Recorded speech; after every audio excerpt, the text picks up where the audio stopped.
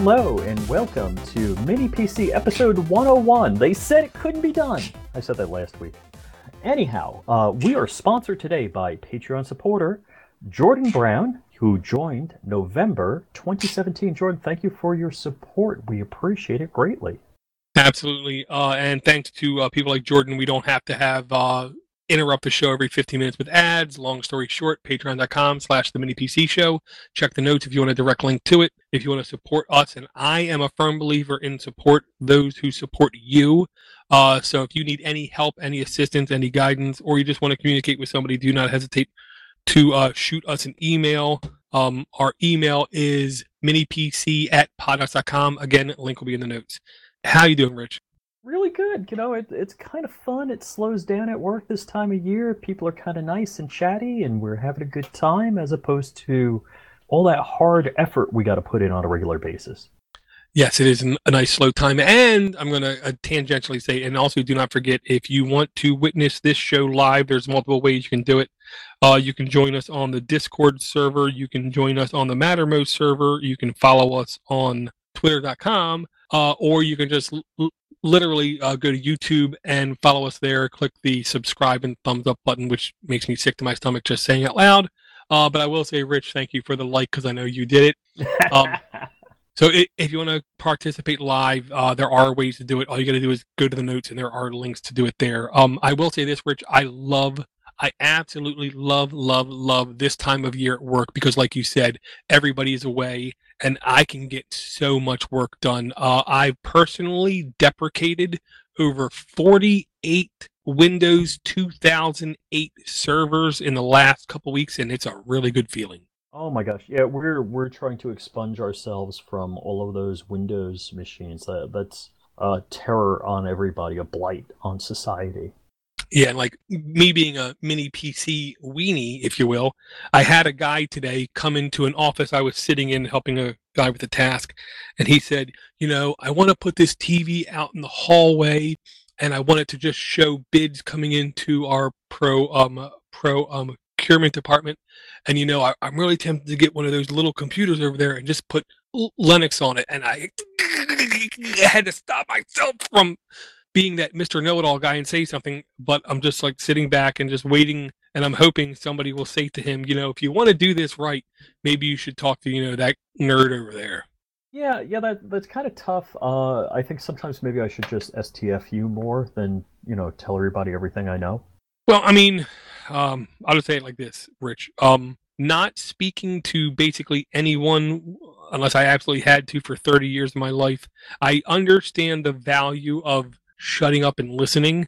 With that stated, it is very good to once in a while just make very, very short observations and say something and then just shut up again. But once I open my mouth, it's really hard to not keep talking. So hopefully in the next week or two, I'll hear from this guy and we can get this system set up right. Cool. We do have at least one email. I'll say that. I'll say this, one email that I think is going to spur a lot of conversation. Do you want to read it? For sure. Yeah, I would never be a drummer because I'm not multi-rhythmic or whatever. So actually, Gregory Smith on the 12th of this month, that's December, sent us an email. Says, "Hey guys, I'm looking for some recommendations on single board computers. I have a Plex server and have most of my media on a NAS. The Plex server is starting to get old and the NAS is starting to fill up. I have a bunch of Raspberry Pi computers around the house doing various stuff. I don't create solutions from scratch, so I lean on the Raspberry Pi. Anything that has been done on single board computer has been done on a Raspberry Pi, and there's a page on how to do it. I question if the Raspberry Pi is up to working as a Plex server. Would something else be better? I have at most 4 streams going at any time. How about a NAS solution? I know there were network limits on the Raspberry Pi in the past, but my understanding is that the Raspberry Pi 4 has a separate NIC and gets much better speeds on the network. Which NAS would you go with for the NAS? Open Media Vault, FreeNAS, something else? Greg." And I did start writing him back, and rereading this, I have like one or two questions. Like, what is his current Plex server, and how much storage space does he have on his NAS?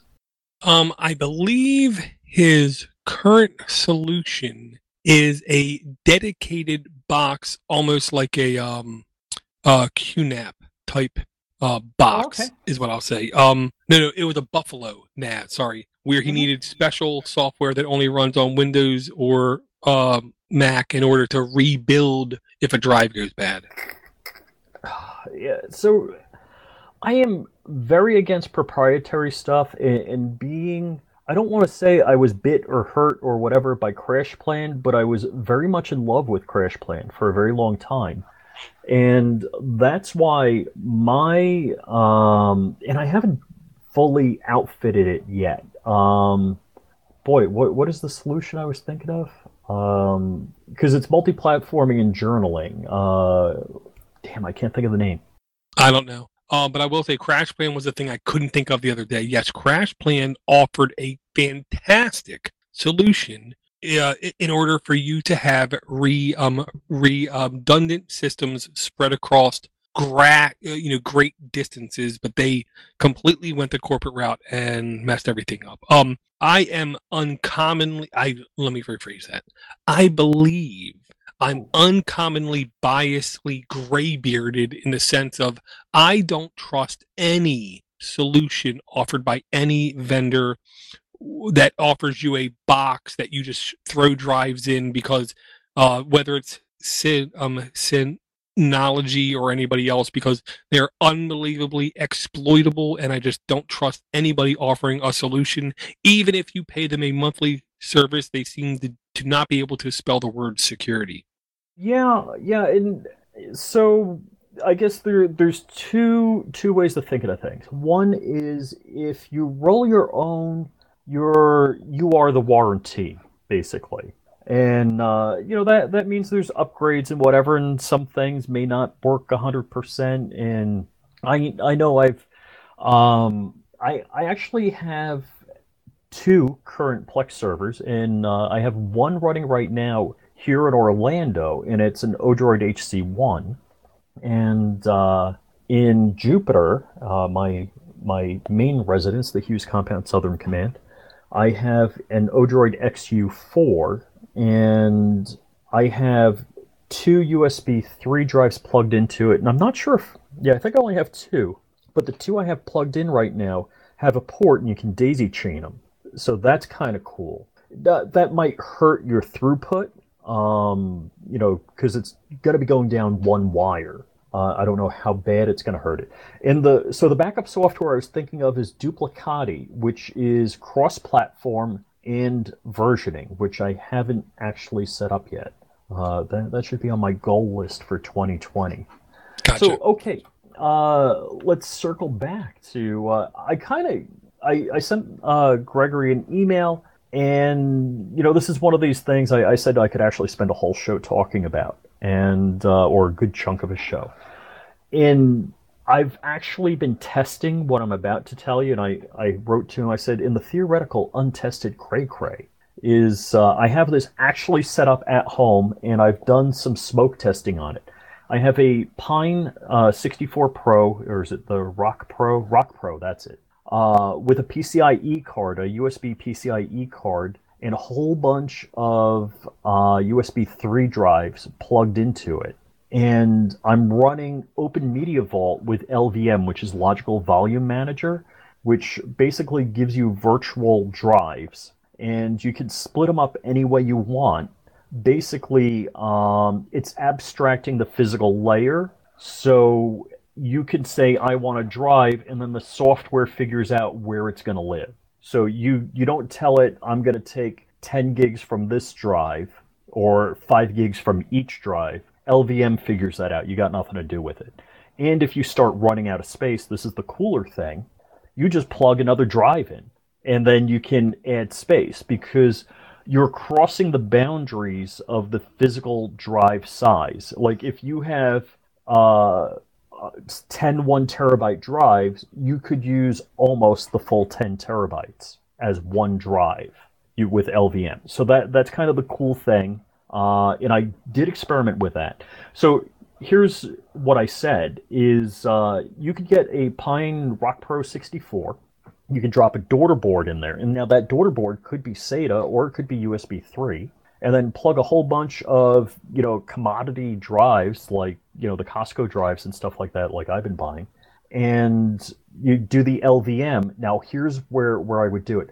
Actually, you would only need one interface on the Rock Pro 64 because all it's going to be doing is storage traffic.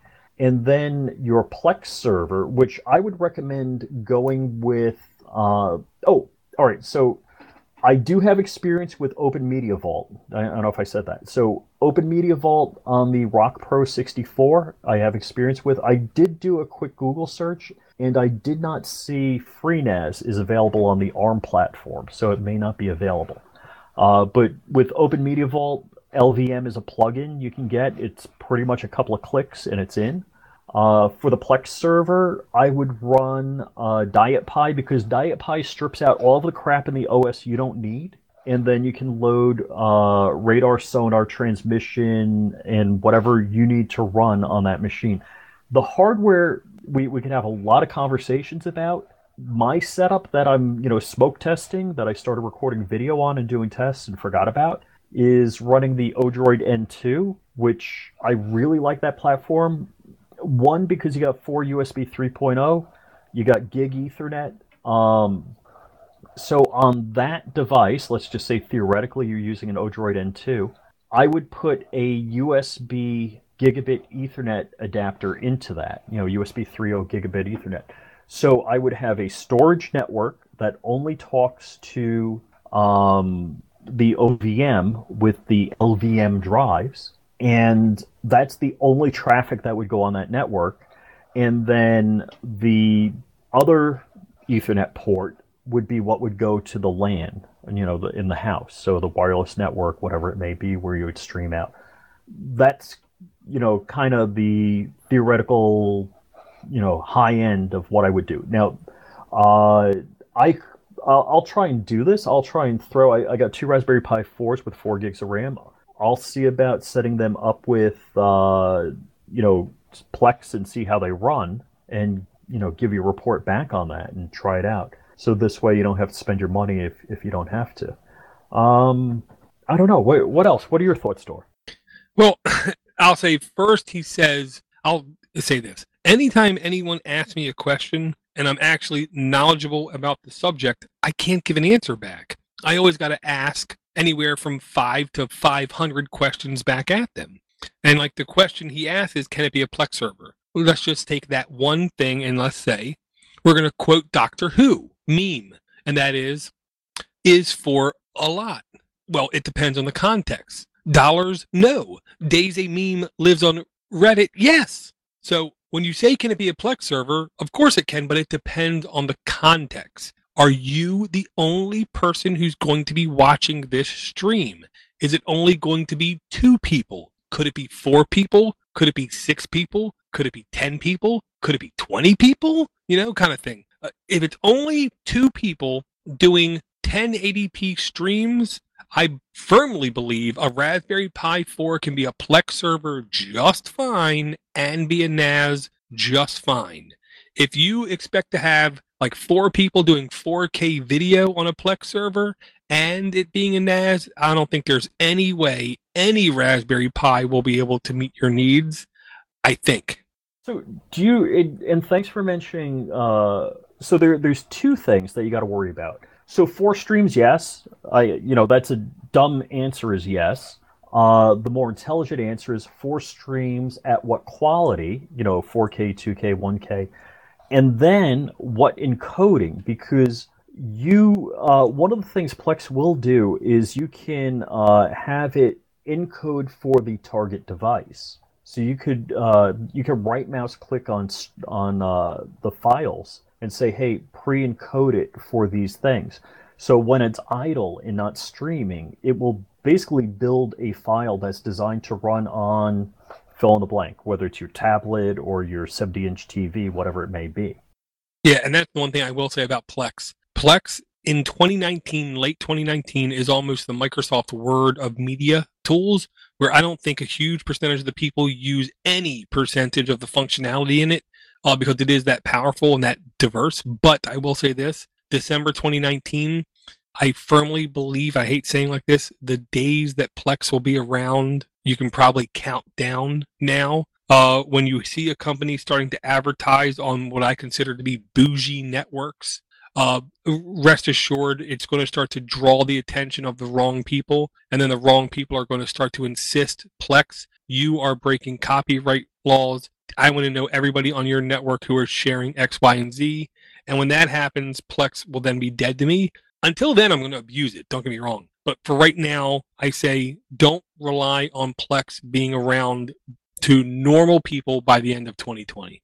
So, and I guess two questions. One, do you think he was asking about running everything on a Raspberry Pi, both NAS and Plex? Was that, Yep. that how the... Okay, all right. I believe so is what I'll say. But he also did say he had multiple devices. Okay. So I could All right. see running, here's the logic, running the Plex server on a device, running the NAS on another device, and the library to the Plex server maybe on that second device. Mm-hmm. Maybe that's what they're thinking. I don't know. Yeah. Well, that's what I was thinking. I've actually tested that, where the Plex server has no storage, or basically boot, and that's it. So my Odroid XU4, I have two hard drives plugged into it. It is also running, sonar radar, transmission, Plex. It's a time capsule and an SSH server. So, NFS server. So, yeah, I'm doing all of those things. How good is it? Pretty damn good. What's better than an Odroid XU4? I'd have to look it up. I don't have the numbers in front of me. Yeah. The question is Odroid XU4, I believe, is 2 gigs of RAM. And, if a mini PC, and I use that term in the generalist of sense, is available in 4 gigs of RAM, or whatever the highest amount du jour is, I will buy the highest amount. Because this way I'm kind of future-proofing a bit. And one of the things I want to do is to be able to run like Docker containers on it. I'd love to be able to run virtual machines, but a Docker container is a little bit more efficient. So that's one of the things I'm thinking about. When I buy, whether it was, the Rock 64, there was a 4 gig version of that. I got 2 of those. So right now I'm at the point where I have more single board computers than I'm actually running stuff on, which I know a few years back it was the opposite. I was like, I wish I had another one. Now I'm like, I wish I had the time to do all the stuff I planned on. Yeah, I will say the XU4 does have 2 gigs of RAM. You were right. The XU4 to me is the most underappreciated single board computer, period, that's ever existed. I truly believe that. Here's the gimmick. The Raspberry Pi, popularity, documentation. Odroid, unbelievable power and specs, but typically no wireless connectivity built into any board. That's the gimmick. You know what? I'm okay with that. Oh, I am too. And then you have the Pine boards, which try to fit the other niche, where they try to be like somewhere between Odroid and Pine, which I know is not fair to them to say. They just try to fit a different need set, is what I'll say. The Odroid XU4 to me, and here's the gimmick, here's the other reason why I think it is among the best bang for the buck computers. The processor, the bus, the GPU are some of the most well-coded and understood processors in the single board computing world. I.e., you get some of the most stability and some of the most performance versus anything else that exists. As far as it goes to NASs, here's what I will say. Redundancy is the biggest thing. And when I say redundancy, what I really mean is it's perfectly fine for you to have a Buffalo NAS or a Synology NAS or anything else. Do you really want to be the administrator and back that thing up every single week to some kind of hard storage media, whether it be DVD, CDs, or other kind of external hard drives? And I beg anybody out there to say the answer to that is no. I don't want to do that. That's a pain.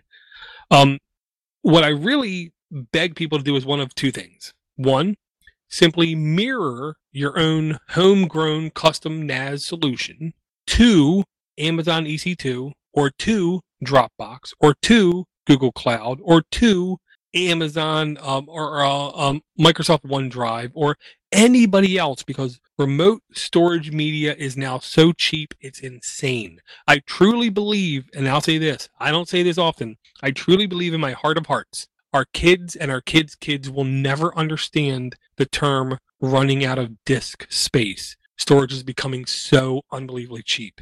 But here's the other thing. We as users, as administrators, as power users, as people who understand how computers work, we don't have to rely on big box solutions like Dropbox or OneDrive or SpiderOak or anybody else. Technically, we can do what's called federate. We can federate our cloud storage amongst ourselves, almost like the solution that you used to trust did, Rich. Yep, CrashPlan. Yes. Thank you. CrashPlan used to offer the ability for me and Rich to have an account, and for me to say through my software, I trust Rich, and Rich to say, I trust Door, and then I would allocate a certain amount of my drive to him. He would give some of his drive to me. I would never be able to see his data. It would be perfectly encrypted, and vice versa, and we could have remote off-site storage. So with that stated, I will say this. It's really difficult for me to beat the power and simplicity of Nextcloud in order to say, install it on a Raspberry Pi, install it on a Rock 64, install it on a Rock Pro 64, install it on Odroid NH2, install it on Odroid N2, install it on Odroid XU4 or whatever, make it public facing, which of course involves some nerdy talk called port forwarding, which, trust me, you can do. And if you can't do, contact me, minipcshow at pot.com, and I will help you. And then find somebody you can federate your cloud with. So then hypothetically, Maryland could be drowned by an earthquake and severe weather and hurricanes and tornadoes and whatever. But Rich could be perfectly fine in Jupiter, Florida, and he could be my off-site disk space kind of thing. If we can federate with other people, it makes redundancy a real tangible thing, and it's not rocket science to do. I will say that. The barriers have been dropping ridiculously on these kinds of complex issues. I truly believe 2020 will be the year solutions like Nextcloud make it insanely easy for anybody to ask any other family member to be their remote off-site storage backup, but they'll call it something else, like, be my buddy. So I just did a little bit of math, which is adding things to the cart and comparing. There's 4 boards that I own right now, not all 4 gig, but so the Rock Pro 64 with 4 gigs of RAM, without a power supply. I haven't included the power supply, so your price out the door is going to be a little bit more because you're going to have a boot device and power. The Rock Pro 64 is $79.95 on Ameridroid. The Odroid N2 is $71.95. The Rock 64 is $49.95, and at Micro Center, if you can walk into one, a 4 gig Pi 4 is $49.99. So of the 4 devices, I hate to say it, I have no love anymore for the Rock 64. Even though it's 4 gigs, it might be a good host for Docker containers, but at the same price, all right, so what makes the Rock 64 better than the Raspberry Pi 4 with 4 gigs is you can have eMMC on the Rock 64. But after that, the Raspberry Pi has 2 HDMI ports. I know, but it has the stupid HDMI ports. Yeah. So pretty much you're paying the same price for either a Pi 4 with 4 gigs or a Rock 64 with 4 gigs. Now, the next 2 higher-end devices, the Rock Pro 64 with 4 gigs versus the Odroid N2 with 4 gigs. Both of them are the way I would see it slicing up. So the Rock Pro is, $8 more. So we're not talking a big dollar amount. I'm not sure what kind of case they have for it. I think there's packages on Ameridroid where you can get the case and the power supply for the Odroid N2 Yep. for like a real bargain price. And I'll look for that in a moment. But here's where I would split it up. If you want a PCIe card on something, the Rock Pro 64 is your man. If you don't care about a PCIe card, I would go with the Odroid N2 then. They're both the Rock 3399 chip, and they both have 4 gigs. Let's see. I think the Rock Pro 64 has USB-C on it, and I don't know if that's real important to you, but on the Odroid N2 you got 4 USB 3.0 ports, which is kind of a big deal. Yeah, it's 4 ports, but I believe it's only 2 buses. So you'll only get full speed if you use 2 of the USB ports. With 3, you'll still do good speed. Here's my question though.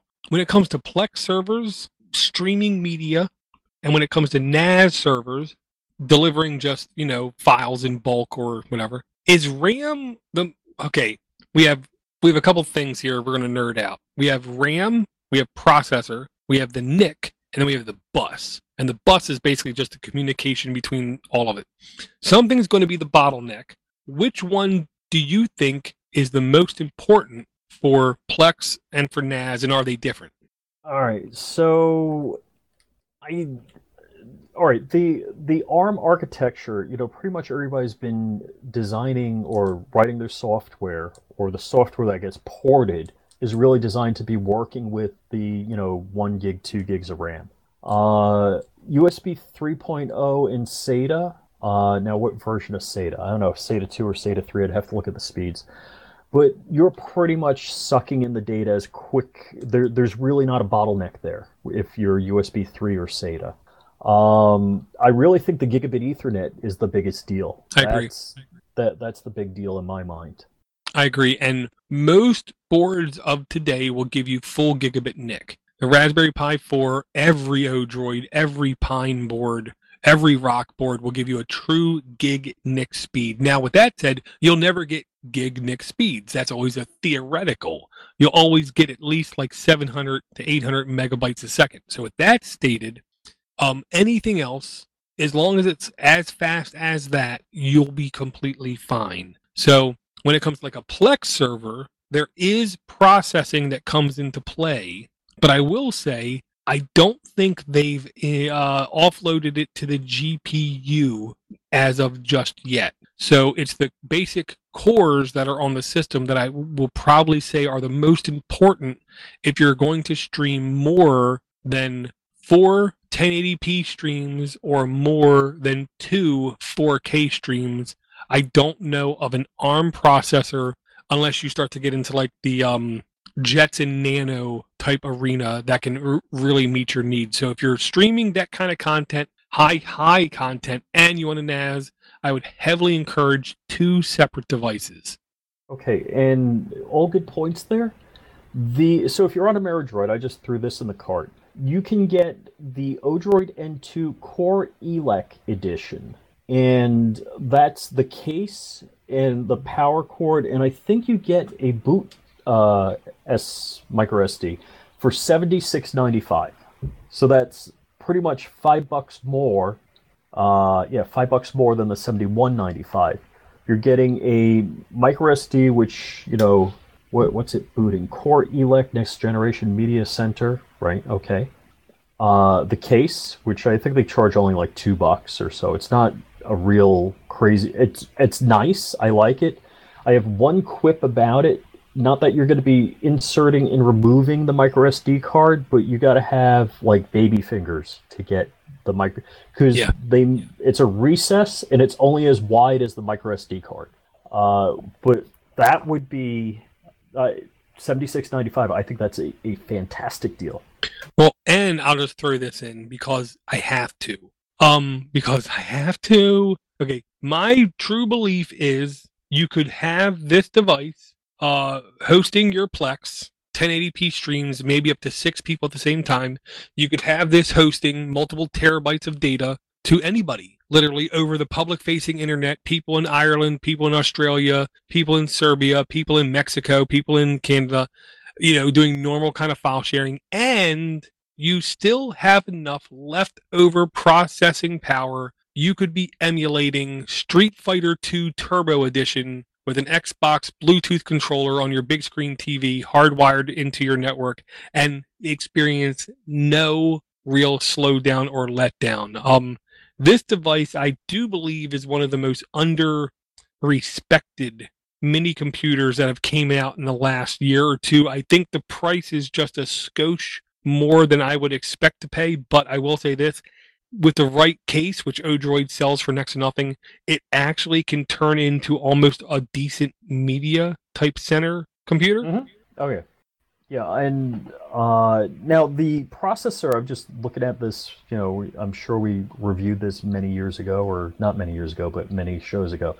Amlogic S922X, and I would absolutely have to look that up to know what the heck it's doing, in comparison to anything else. Because everything we've been talking about this year or last year and a half has been like the 3399.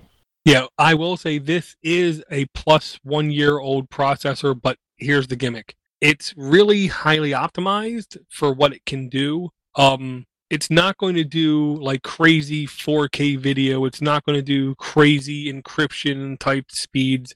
It will do really unbelievably I'll say this, like 720p, you cannot throw frames at it fast enough. It would handle it beautifully. 1080p, you could probably still do like literally 60 frames a second, and this thing would probably still run just fine.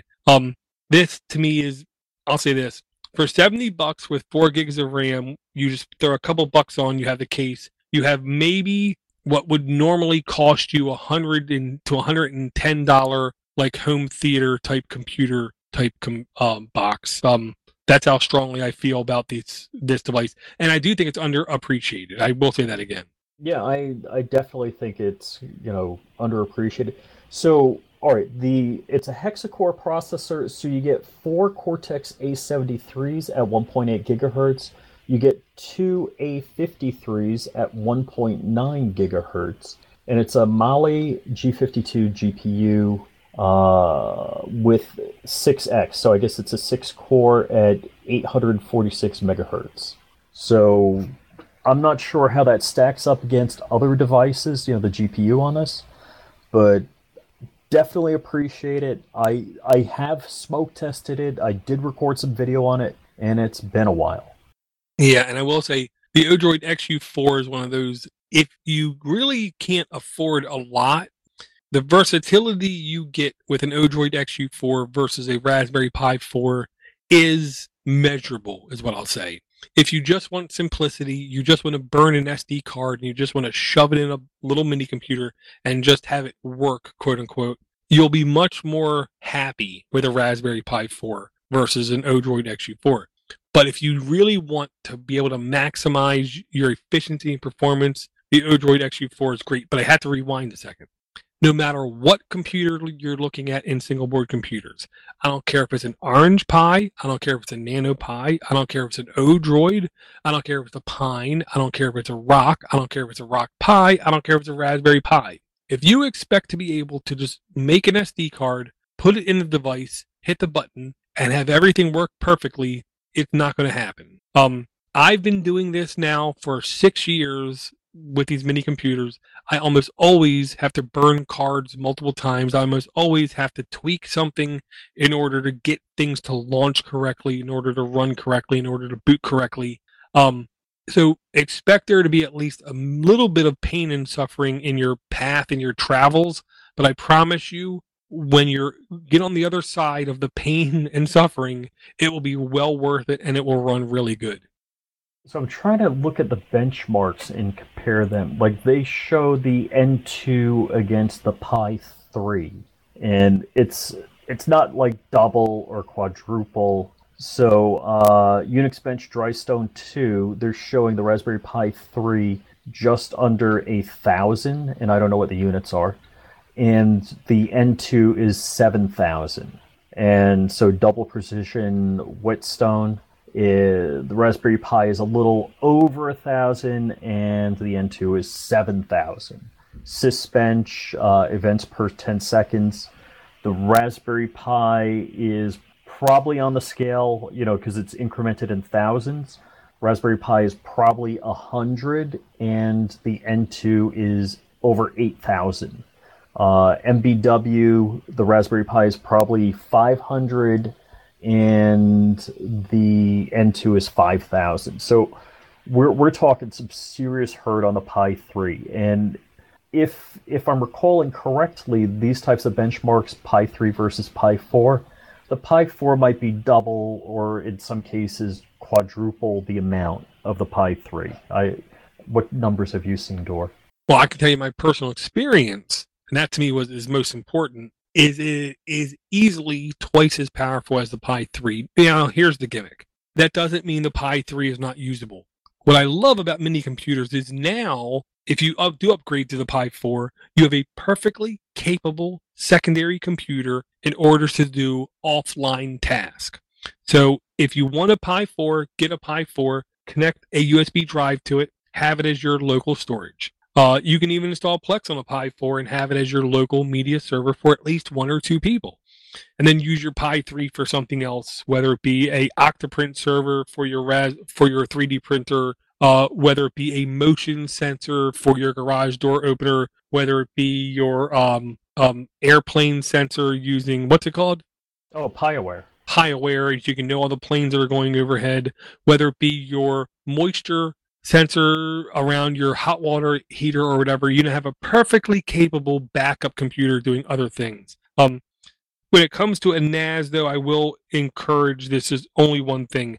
Quickly decide how much of a administrator you want to be. And if you're perfectly okay being the administrator, then work on remote, off-site, immediate duplication to another device. I will say I will happily donate my bandwidth to an end user because I'm a firm believer in keeping things on isolated networks. I have no problem with having an isolated network on my network where there's only one device on it, and that is somebody else's replicated off-site storage.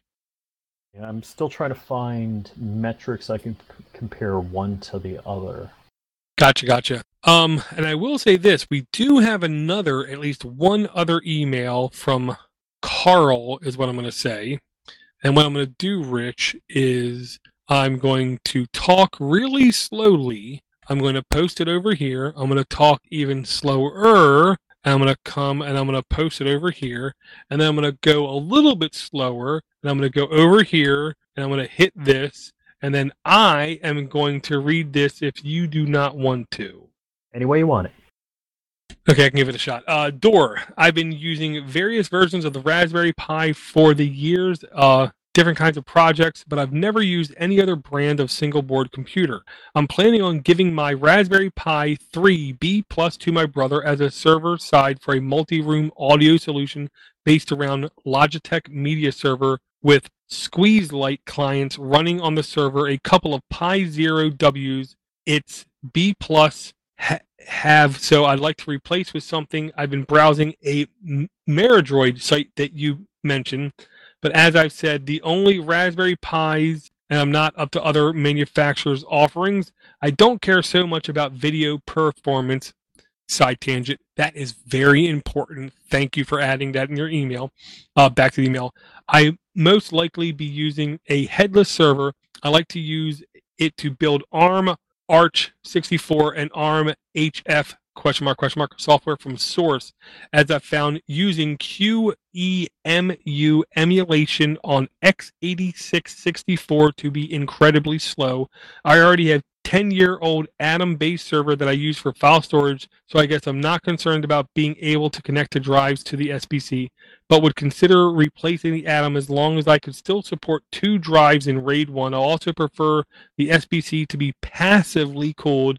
I'll go with an RPi 4, but my relative uniform impression of them has been that they run hot, and they had USB-C power on port, and it wasn't to spec or something. And up till now, I've had used the Raspberry Pi 3 B+, so I didn't feel the need to buy one. Now I'm in the market for a replacement, and I'm wondering what would you recommend? Thanks, Carl. Deep breath. Ow. So Okay. Good you read that because you didn't paste or the buffer didn't have everything that you pasted up there. One of the things I didn't say before, dealing with heat, noise, and electric consumption. One of the reasons that drove me to this is I was running on a former Vista machine that I inherited. And I just didn't like the amount of noise and the amount of heat and the amount of electricity it was consuming. And that's why I went to going with a single board computer because I found that something like the Odroid XU4 at a fraction of all of those metrics, heat, noise, and power, did as good as or better job than a several-year-old Vista machine. So you may be able to retire Atom also, which would be a good thing. So heat for me is a big deal because I have all of my single board computers in my office, which has an issue with staying cool because of all the devices I have in it. Being in Florida, we're running under air conditioning almost all the time. The passive, so I would tell you probably could get away with passive on the Pi 4 if you don't overclock it.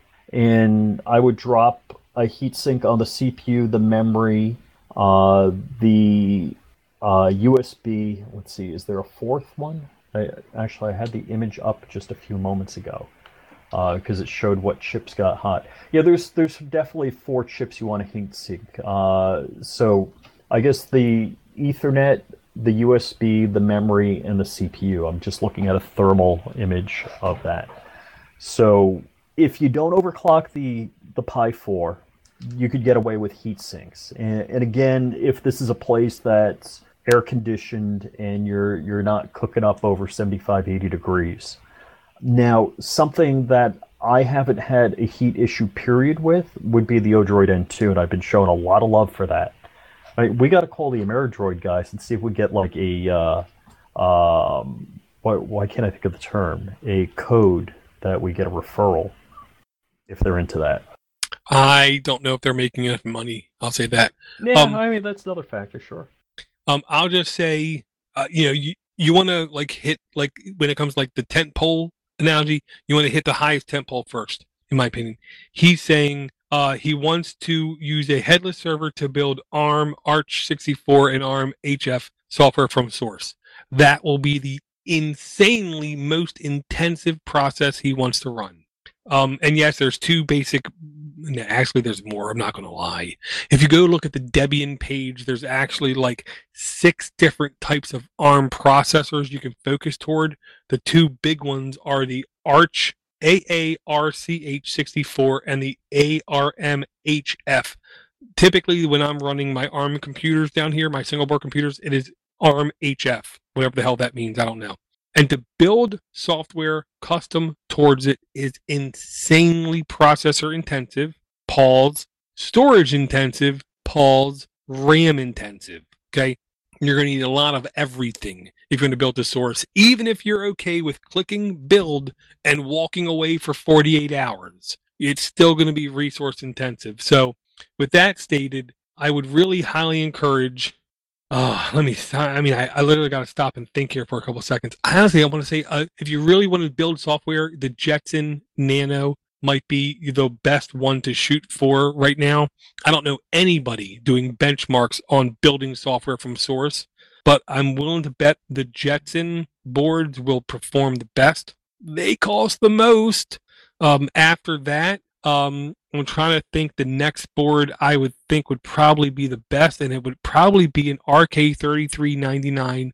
I don't know which one. I would definitely encourage active cooling, like a big heat sink on it and a big fan on it, period. That is really intensive stuff. You want to then have, good storage connected to it with good fast storage.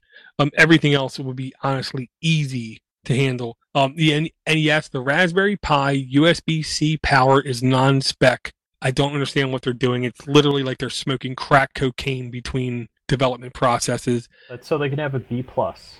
I guess, I don't know. But normal USB power is typically quote unquote good enough is what I'll say. The other thing was he was asking about the media server side on it and stuff like that is almost secondary to what you want to do.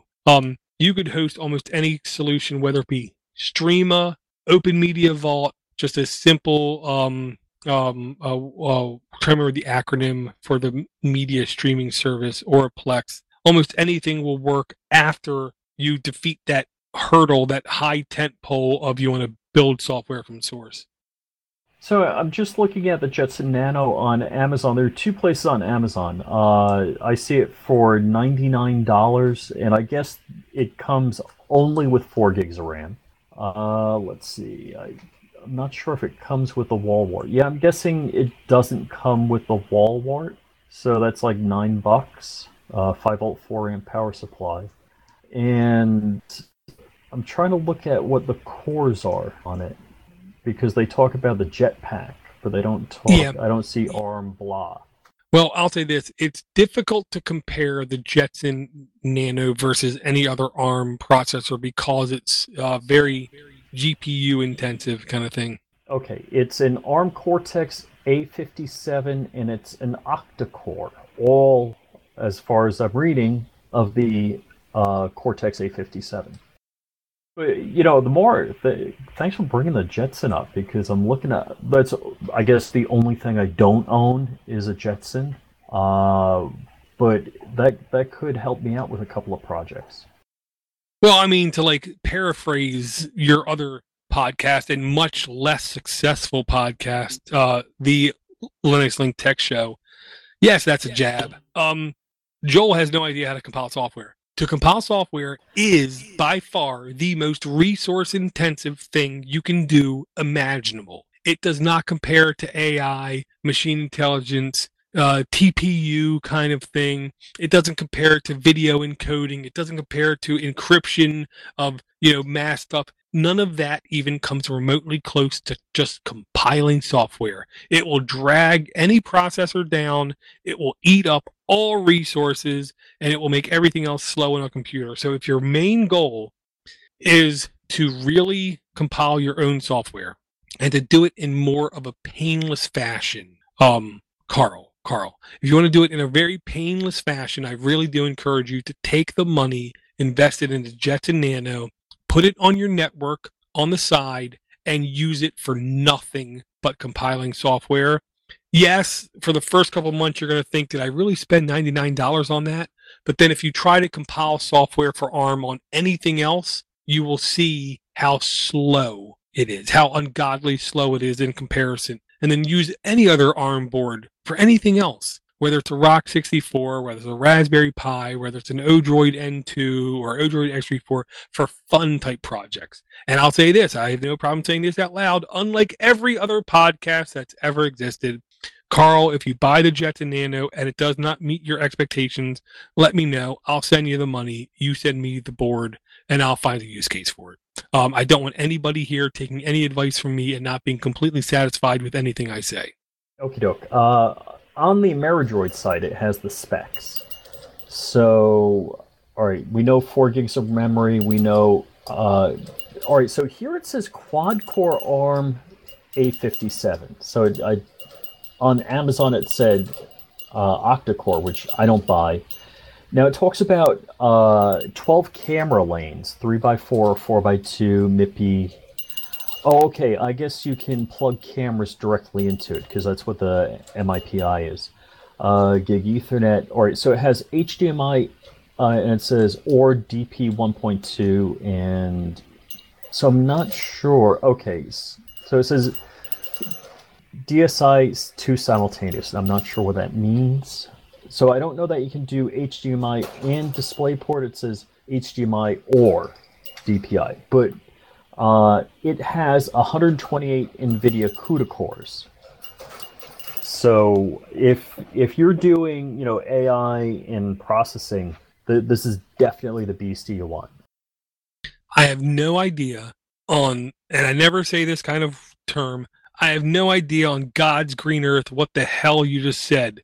I just know it's a powerful computer. Yeah, because I would want it, and one of the wants I've had is to plumb all of my security feeds, my 8 cameras, now 9, into something and do facial recognition. So I can know, hey, that's a person, and hey, that's a family member, those kinds of things. I just picked up, what's the super cheap little cameras that you get for like 25 bucks?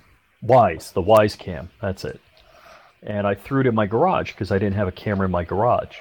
And for, it's kind of like my $20 action cam here, my not GoPro substitute. 20 bucks, it's a reasonable purchase. Did it do all of the crazy things I thought it would do? No. Um, I I wanted it to alert me on, it recognizes a person in the garage, and it's not so good at that either. But it's decent enough for what it is. Gotcha. I did just forward you another email, and I will say I'm not sure what's going on with the email, but Rich and Brian both said that they did not get all the emails from everyone. I don't know if you want to read this one or not, Rich. Sure, I'm just bringing it up. Ooh, we got attachments and everything.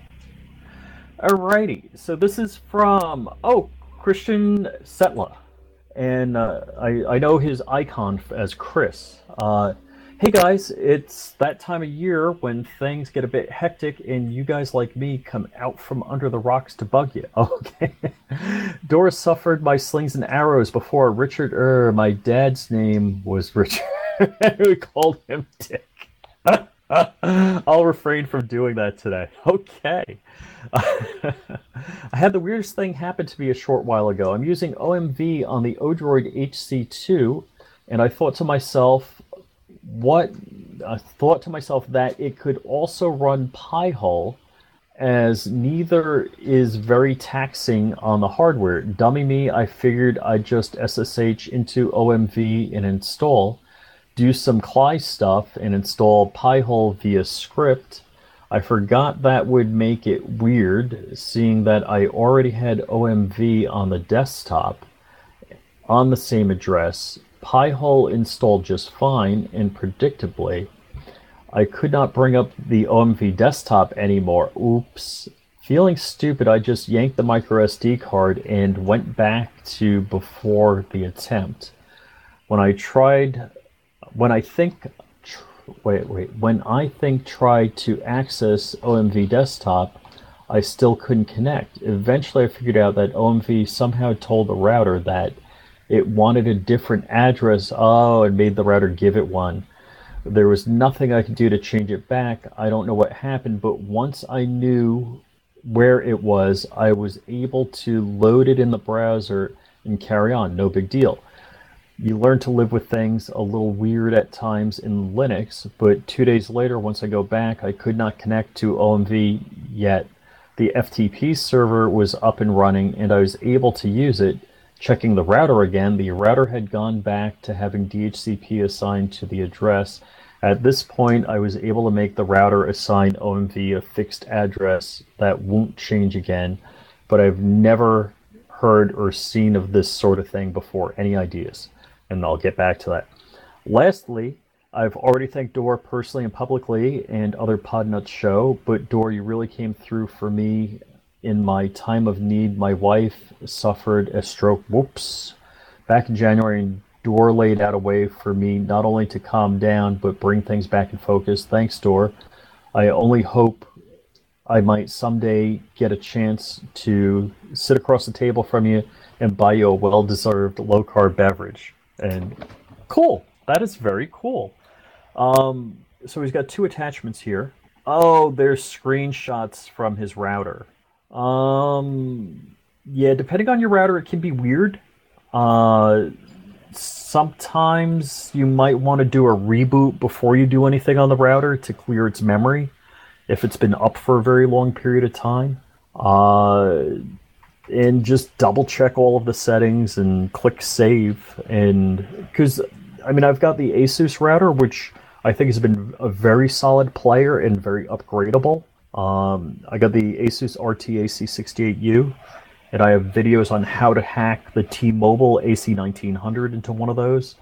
So I think you get them for like $39 on Amazon, and I got videos on how to do it. But anyhow, yeah, I would definitely give the router a reboot. Make sure you save the settings. And what you're talking about here, dumping Pi-hole onto your OMV. Always have a backup. That's the great thing about microSDs is microSDs are cheap, so you could do a DDIFOF and do a backup of the microSD from one to another. That would be a big deal in saving you some hardship. I also think with OMV, I'm pretty sure Pi-hole is a plugin, and you could get it, and it would run on a different port because then you're not hogging up port 80 with two conflicting things. I'm pretty sure that if you look at OMV and the plugins, or how you download extra plugins, that Pi-hole is an option, and you could get both of them running together. Did I get everything, Dor? I do think so. I will say I do think also with Pi-hole is unbelievably flexible, is what I'll say. Ridiculously flexible.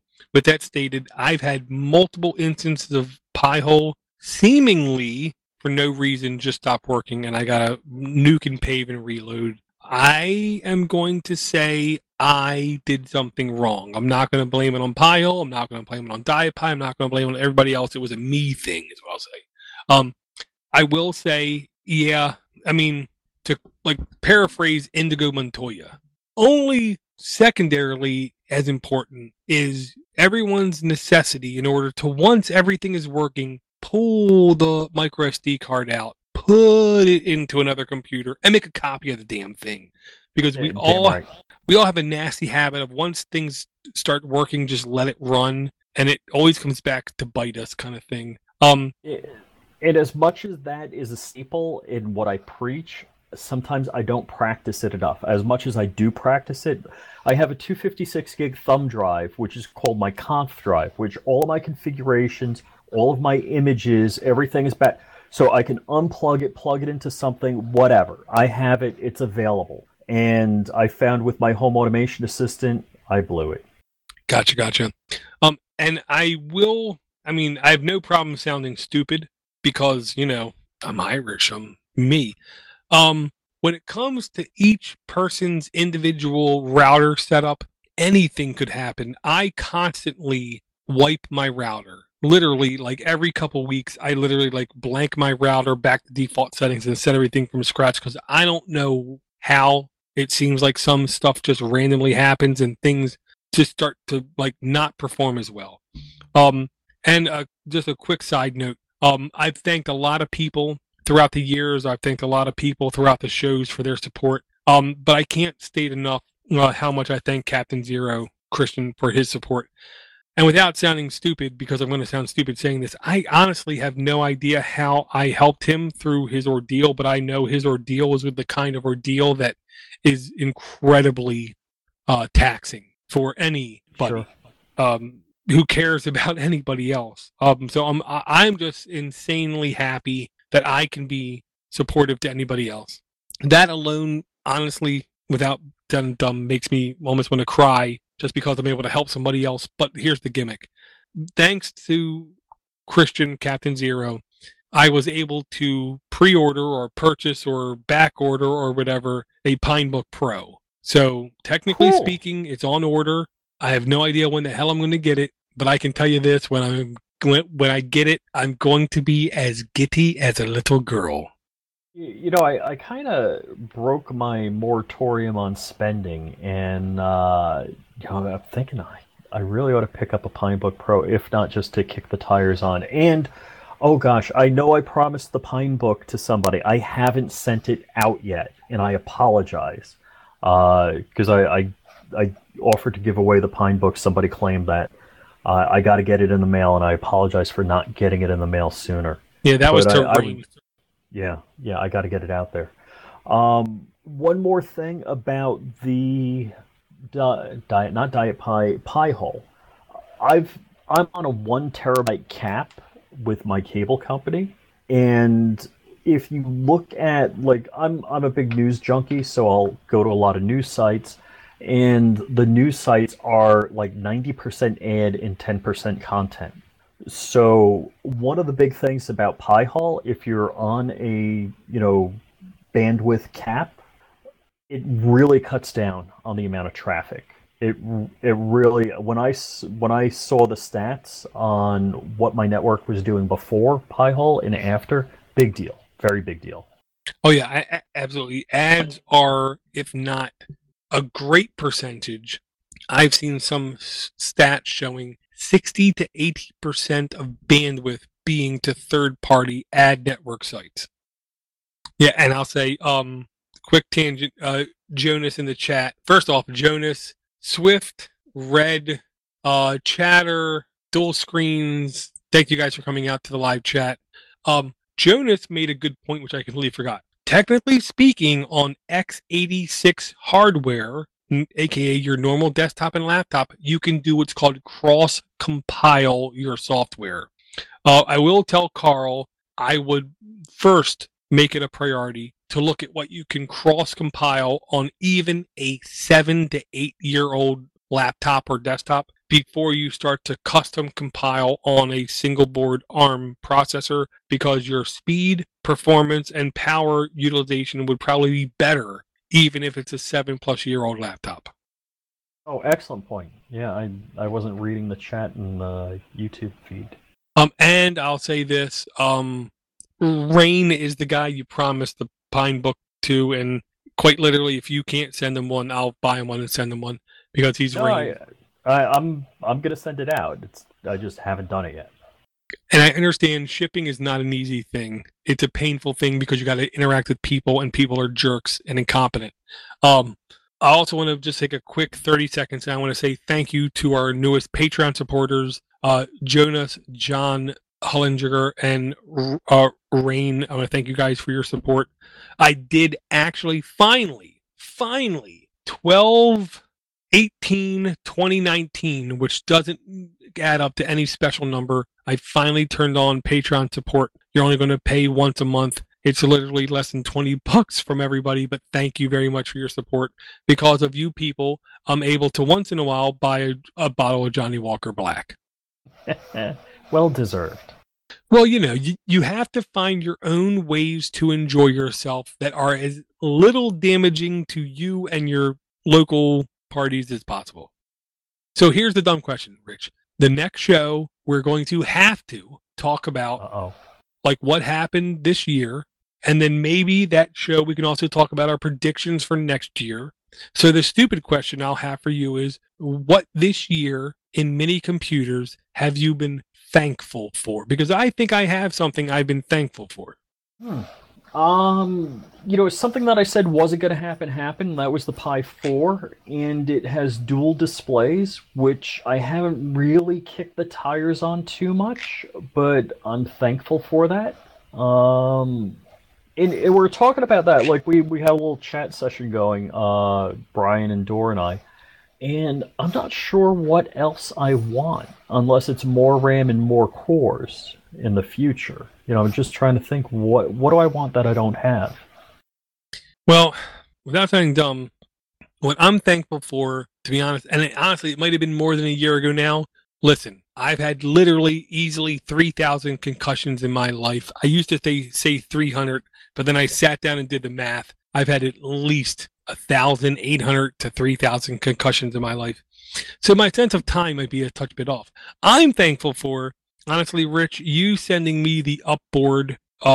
Your sending me the Upboard gave me an honest-to-goodness experience of what a mini computer could be, which now my expectations, every time I unwrap and unpack a mini computer, I now have what I consider to be realistic expectations on what I should see. Oh, cool. Well, thanks. And I will say, without sounding stupid, I hate saying that because every time I sound stupid to myself, 2019 was a fantastic year for mini computers, thanks to countless people that we don't know their names, creating smartphones, creating appliances, creating these IoT devices, Elon Musk creating these CubeSats, Elon Musk doing these other little things. We've literally had, I want to say it was 10,000 CubeSats launched in the last 6 months. Because of all these other people innovating, because all these other people pushing technology, we in the mini computer verse have seen such glorious improvements. We're now able to get what I would have considered 2 years ago a $400 to $500 worth of computing power in under what now is like $20 to $30 worth of hardware. I firmly believe 2020 is going to be one of the years of what I consider ubiquitous computing. I think it's going to be a defining year as far as I am personally concerned on how computing is done. And I'm really excited to see, all the things that happen. CES this year, I think, is going to be one of the most putrid, disgusting, lame exposés of cultural appropriation, of just corporatism ran awry. With that stated, I do believe OnePlus is going to launch something that could be revolutionary. Oh, cool. What do you think they got going on? I don't think I know. That's the whole thing. They just teased and said they're going to release something at CES that they consider revolutionary. And all of these speculative journalist scumbags are trying to guess what it's going to be. And the only thing I'm sure of is we don't know. Because is 6 CES years in ago... February? No. It's like the second week in January. OnePlus has been the company... 6 years ago, blew everybody away. 5 years ago, blew everybody away. 4 years ago, everyone thought they understood and they kind of delivered. But since then, they've been consistently just knocking the doors off of everybody's expectations, delivering exquisitely tuned and performance optimized hardware at a really rational price, even though they've been slowly pushing the price up. I do think 2020 is going to be a breakout year in the normal person's vision for a company like OnePlus. And I think by the beginning of 2021, we're going to have a whole new set of name brands that we trust in our house when it comes to interfacing with technology. So, yeah, I'm looking at events. So CES is January 7th to the 10th, and then another event that I'd like to go to would be SHOT Show, which is the 21st to the 24th. And where is that? In Vegas. Vegas. So I could spend the month of January in Vegas. Well, if I had money, Rich, I'd be there for both events with you. And isn't there a car thing? I think there's a car thing in between CES and SHOT Show. I honestly think that's in the Detroit, if I'm not mistaken. I think the premier car event is still not in Vegas. I think they're talking about moving it, but it hasn't done yet.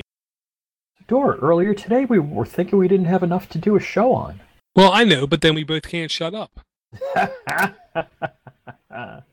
So, Rich, if people want to catch up with you and communicate with you, what's the simplest way? Pretty much flyingrich.com. You can click on the Contact Us, and you'll be able to email me, and that's where all my social media is. Very cool, very cool. And I'll say if anybody wants to catch up with me, just check the show notes. That's why we have show notes. Any podcast that spends 3 to 5 minutes at the end of the show talking about pluggables are podcasts that, given a chance, I would literally punch in the groin with a super punch from Hellboy or something like that, because you don't need to do it. That's why we have show notes. These are the same kind of podcasters that I firmly believe don't listen to their own show, and their podcast starts with, "Hello, welcome to the Mini PC Show. Hey, this is Steve McLaughlin. Welcome to the Mini PC Show." They're so uncouth and to be respectable kind of thing. And if you like to respect podcasts, I heavily encourage you, whatever you do, send us an email, minipc@podus.com. Send us a voicemail, 706@podus.com. If you want to email me directly, mail@podus.com or door-to-door-geek@gmail.com. Or once again, click the friggin' notes. That's why they're there. Rich, I love you. Always good to talk to you. Right back at you, buddy. And hey, Merry Christmas to you. I guess we're not going to be podcasting for a couple of weeks. Merry Christmas, Happy Hanukkah, Happy Kwanzaa, Happy Stadia, Happy whatever the Jerry Seinfeld holiday is. Festivus. Festivus, yes. Next week, I want to say it's Christmas Eve. The week after that, I believe it's too close to my wedding anniversary. So yes, it might be 3 weeks till we sit down and communicate. But again, thanks everyone for downloading. Thanks everyone for their support. Thank everyone for their email. Thank everyone for their Patrons. Thank everyone for coming out live. Seriously, Jonas, I missed chatting with you. And we will talk to everyone again, hopefully, really soon after the holiday. And until then, do not forget Mini PC, Big Talk, Little Machines, because that's what we do. Wow. Okay. I'm still impressed. Still streaming, and I got to go to the bathroom again. I don't know what happened to my other thing. It says it's still recording. How is it still recording? Where is it at? I don't see the window. Oh, there it is. It was hiding. I thought I stopped recording with the other computer. Now it's panic. Hey friends, this is Eric Hardini, the manager. I can tell that you like podcasts and learning about technology. One of the fastest growing areas of tech is currently small, low energy consumption computing. Come join us on the Mini PC Show, where we discuss all the new small form factor devices. The Mini PC Show, Big Talk, Little Machines.